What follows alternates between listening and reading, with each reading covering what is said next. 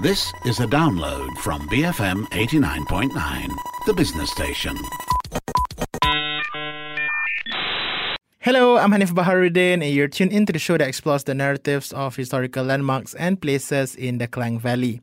In this episode, we're going to be exploring cemeteries and monuments in our capital city.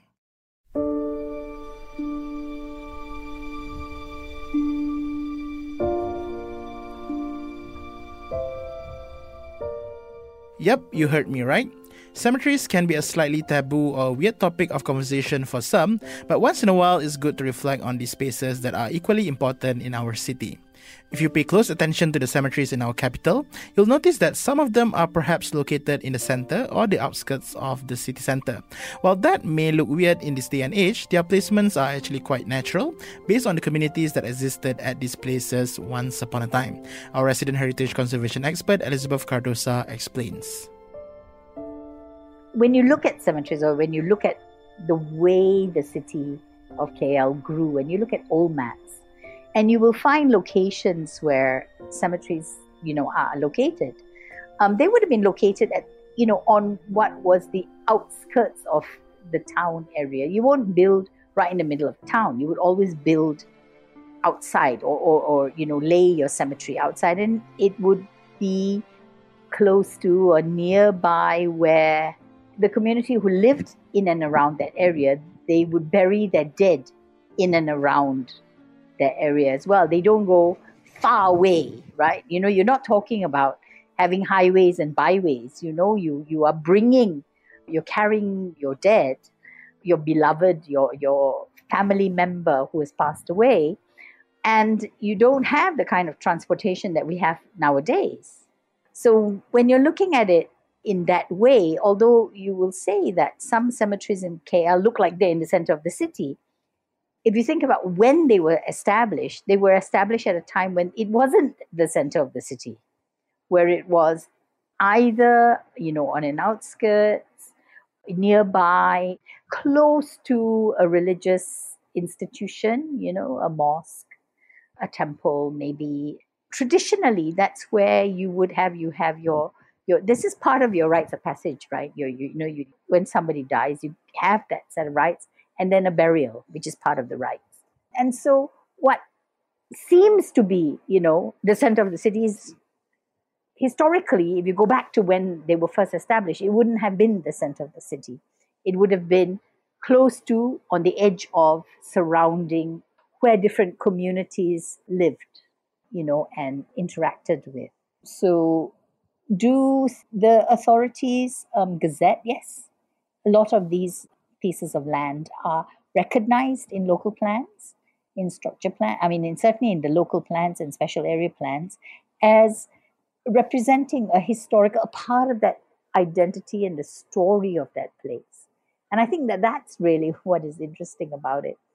But, people either shy away from cemeteries because they have a taboo, or they are afraid. I'm not sure of what, but you can imagine all the stories, right? Hantula, this, like that. These are the kinds of things that there is a sense of maybe not well-being, to do with cemeteries, because it has something to do with grieving. It's a loss, and so maybe there are stories around that grow up around things like this, but it reflects a particular culture. So looking at the way KL grew, what we see as Masjid Jami, at the confluence of the river, there was a Muslim community made up of several kampong, of different groups of people, Malacca la, which, because there's a Malacca street nearby, Acehnese, Sumatrans, and you can tell this from the kind of gravestones that you have.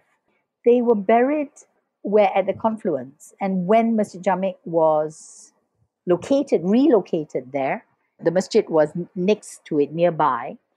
When the cemetery, which was next to the masjid, when the masjid was relocated to the site where the cemetery was, then the cemetery itself, the graves were then disinterred, and moved.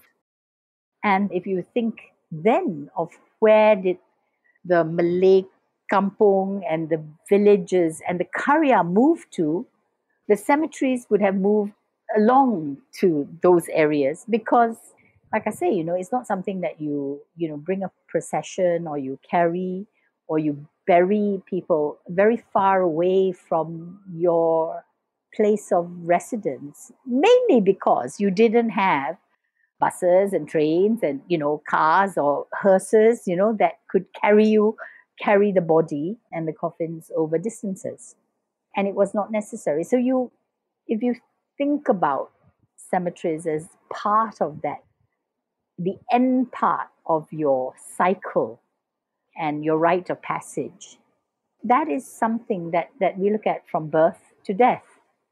And so cemeteries represent these different communities. It's kind of cool, actually. I like cemeteries. I know a lot of people think it's very weird that I like cemeteries, but I find them actually really very instructive, looking at tombstones, looking at what they say. And you then imagine what were, the names of the people who are indicated and the length of their lives when they were born, when they died. Tells you just something about the individual who is buried there. And in a sense, it's a respect. You respect your dead. You respect your family member. You respect the member of your community by indicating that, and that is like a physical indication of your life, I suppose, that you lived, that this person X, Y, or Z lived and had an impact on at least one other person, because if not, they wouldn't have a tombstone. Yeah. You're right. I think people are slightly reluctant to talk about cemeteries, I guess, one way or another. But coming back to the point that you made about how back then cemeteries used to be designed to be closer to the localities, right? To juxtapose it with, I guess, life in the village, for example, where someone can be born and, be buried in the same place because, or rather in the same area, because that has always been the thinking behind your life, right? But I think in the city, because of practical reasons, we seem to be having our cemeteries and they appear to be right now in the middle of the city, right? I mean, if you think about, of the in Cheras, right? I mean, Cheras is huge, right? And then there's this huge cemetery. You think about off of Lok Yew, Jalan Lok Yew, where you have a Jalan Istana, where you have this huge Chinese cemetery, for example, or Jalan Ampang, right near KLCC. If you're on one of the tall buildings, you look out and you will see a cemetery.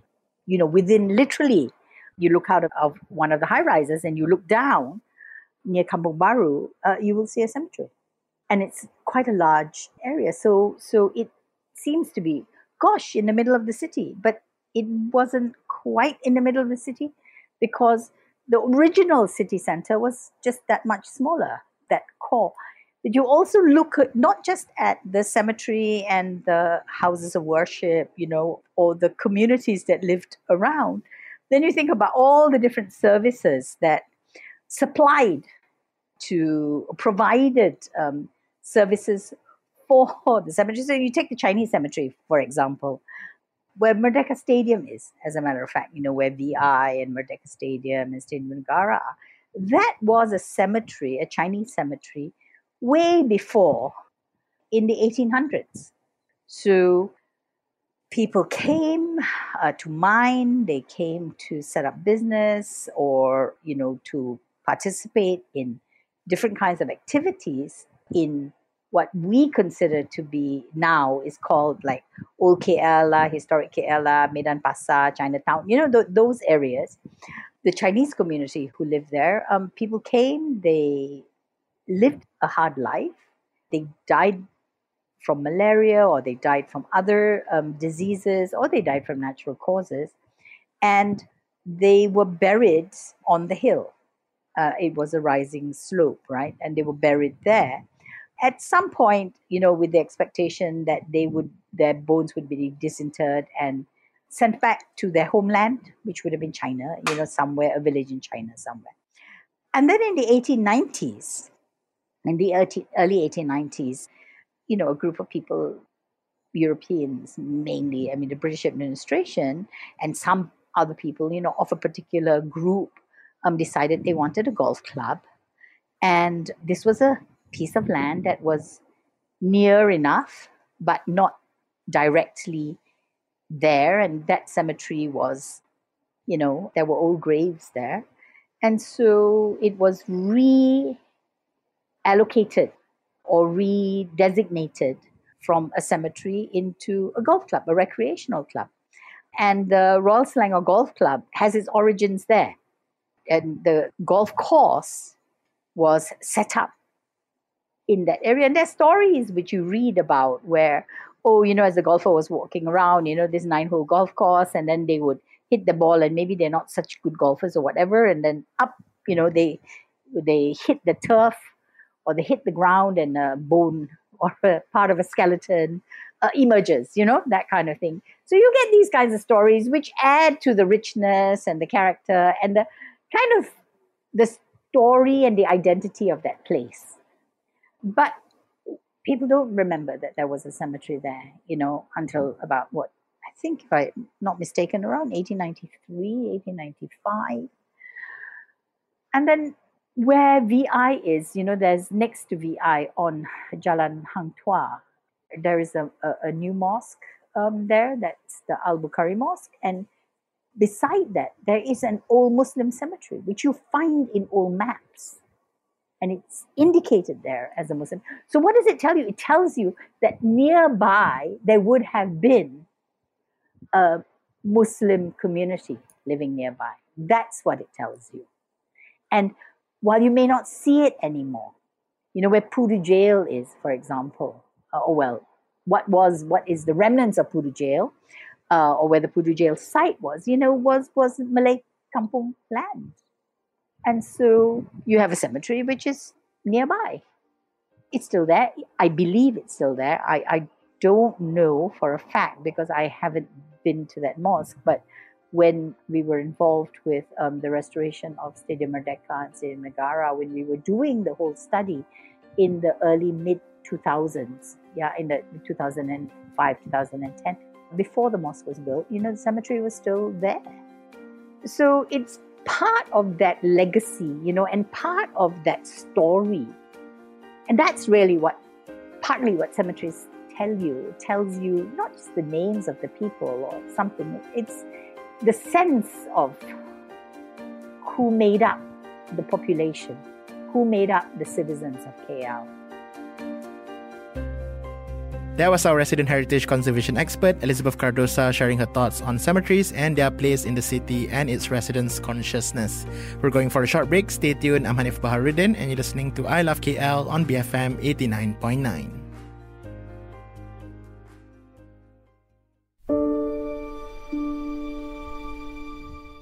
BFM 89.9, you're listening to I Love KL, bringing you closer to the people and places of our capital city.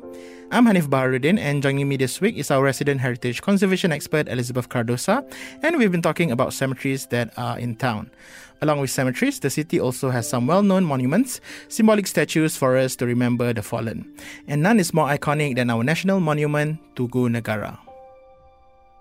Well, yes, that's true. The Tugu Negara, the sculptural part, which is, that extremely famous sculpture, right? Came up only in the 60s. But the cenotaph, which is the megalith, what does it look like? It looks like a spindle in the sky. Do you know what I mean? It's a megalith, right? That was a remembrance cenotaph that was put up, established in the 1920s at a different site, and it was in memory of the war, and at that time it would have been the First World War, and it was in remembrance of the people who lost their lives and who provided for the security of the country at that point of time, for that particular period of strife and that period of conflict. And the cenotaph was built there, and it originally was located at very near the railway station. And there is a road nearby that's called Jalan Tugu. And the whole reason why it's called Jalan Tugu is because the Tugu was there. And the Tugu was the cenotaph. And in the 1960s, 60s, I think it was, when Jalan Kinabalu and when the whole of that area near Masjid Negara was being redeveloped, they removed the cenotaph and then moved it to its current site, which is where the Tugu is. And that's where, so people think about, you look at Jalan Tugu nowadays and you say, why is it called Jalan Tugu? Because there's no Tugu there. It's called Jalan Tugu because dulu ada Tugu there lah. And what is seen as what we know as Jalan Sultan Hishamuddin now was called Victory Street. I think it was Victory Avenue, sorry, because it's a Lebo. Victory Avenue, and which doesn't exist anymore. And for those of us who kind of like either grew up in KL or kind of know KL from, I'm showing my age, when there were the Merdeka Day parades that ran from the Sulaiman building, Bangunan Sulaiman, where the Majestic Hotel is, up toward the Padang and beyond, that was this Jalan Tugu. It started, the Victory Parade started where the Tugu was, the Tugu was alongside it, beside it, and it was in commemoration of this. So while it's not a cemetery, it is a monument that is a remembrance of a particular period or a particular event, that spanned a period of time, but just as a recognition, as a remembrance of people who died. But nearby, near the Islamic Arts Museum, where the Pusat Islam is, there was a cemetery as well, because that was a Christian cemetery.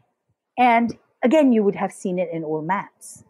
There's no evidence of it anymore, because again, the cemetery was relocated. And why was the cemetery there? There was a church nearby, and that church was relocated. So as development happens and things change, sometimes, like in the case of Jalan Tugu, the road name remains. But the thing that gave it, the monument in this case, that gave it its name, has been relocated somewhere else. So you take part of this. So the story is a little bit fractured. It's like there's a tear, there's a rent in this storyline. But if you start piecing it together, then you go, oh, it was called Victory Avenue. Oh, this is why. Oh, we used to, our parades this way, along this route in celebration. And the cenotaph is still used as a commemorative. There is a commemorative activity that takes place then. Wreaths are laid, and it is a commemorative activity that happens, annually as a recognition of people who fought for the safety of the citizens of the country, of the people of the country. So I think that these kinds of monuments are also, really pretty significant if you're looking at it. I think it's just, I kind of think it's a cool thing. That's all, really. Yeah. Was there a reason why they moved it to Lake Gardens specifically? Well, they were going to build this road. They were going to build this road, and it was going to be eclipsed by the, because it was not so much that was in the way, but it was, you're not going to be able to see it anymore. It's not, when you build a cenotaph like that, it is there for a particular, you want to give it the respect it's due. It's built for a particular reason. And when it was moved to the Lake Gardens, there's a story that I remember the late Hisham al-Bakri telling me.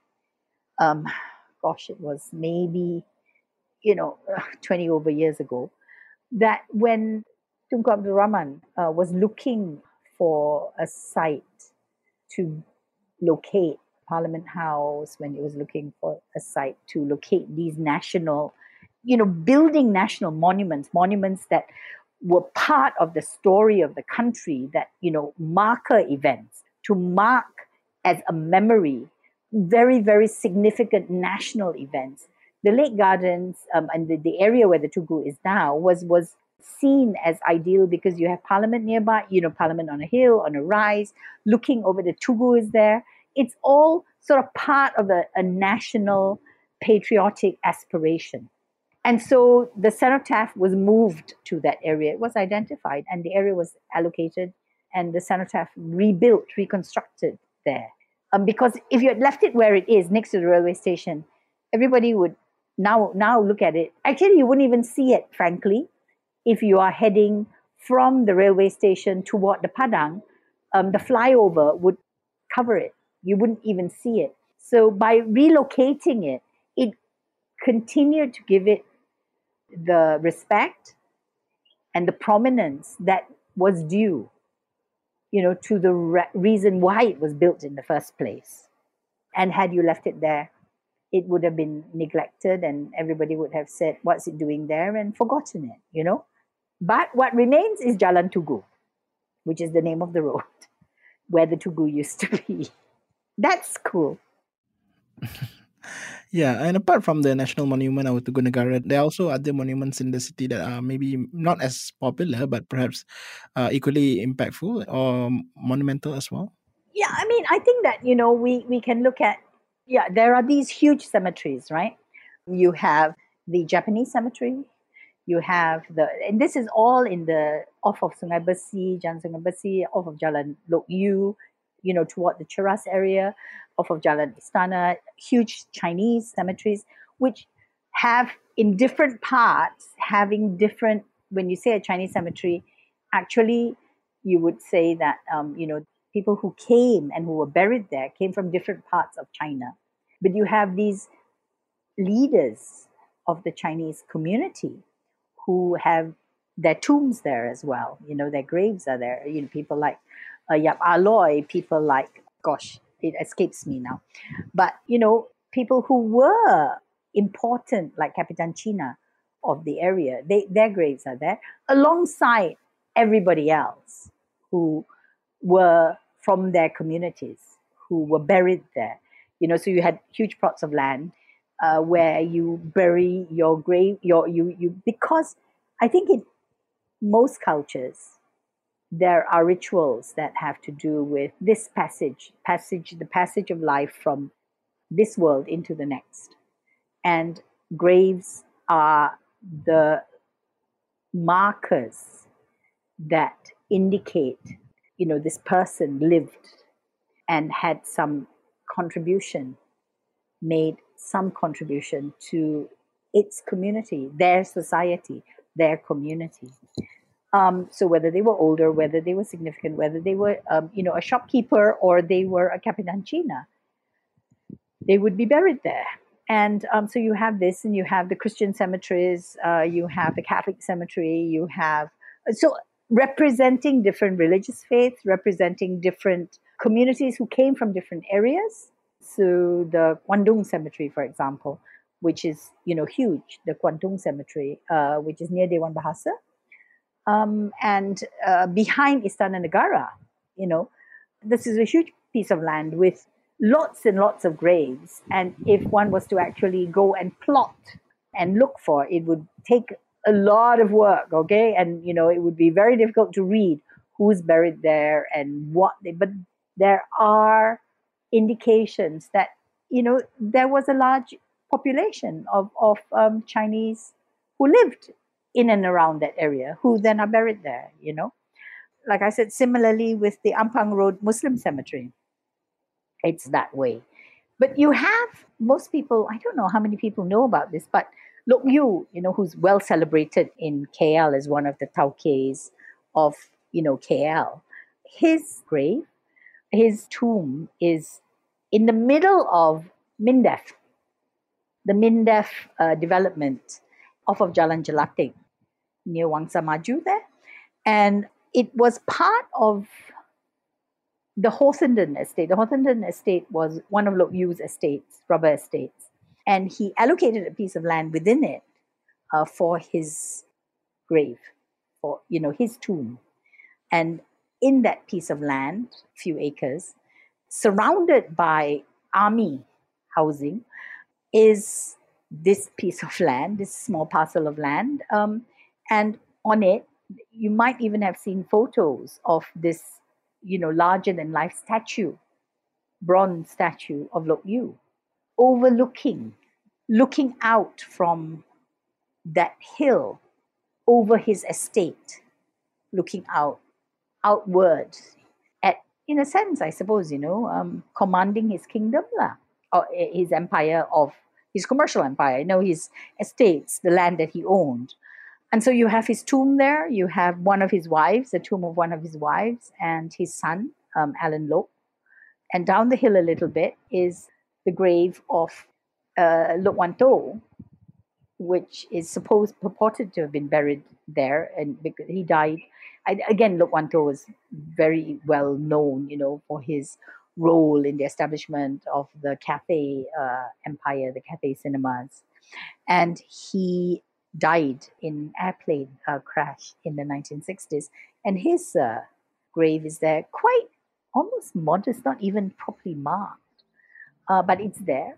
It's believed to have been the urn, with the ashes for Lok Wan Tho is buried there. Lok Wan Tho and his wife are buried there.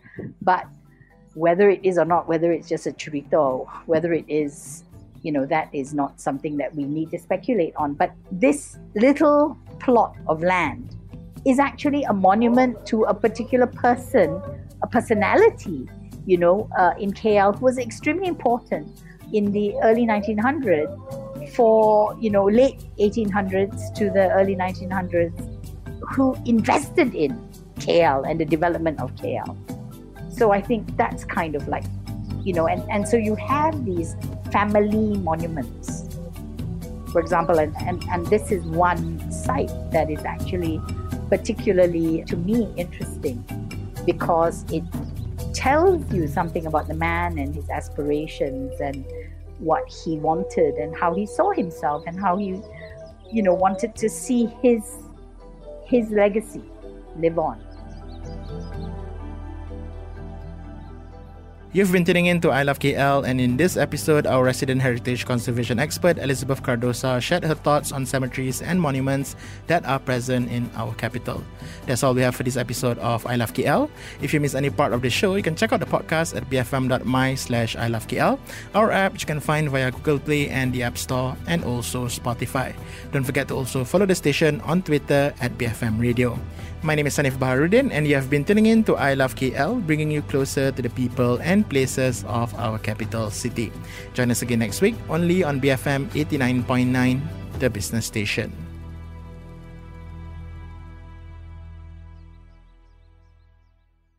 Thank you for listening to this podcast. To find more great interviews, go to bfm.my or find us on iTunes. BFM 89.9, the business station.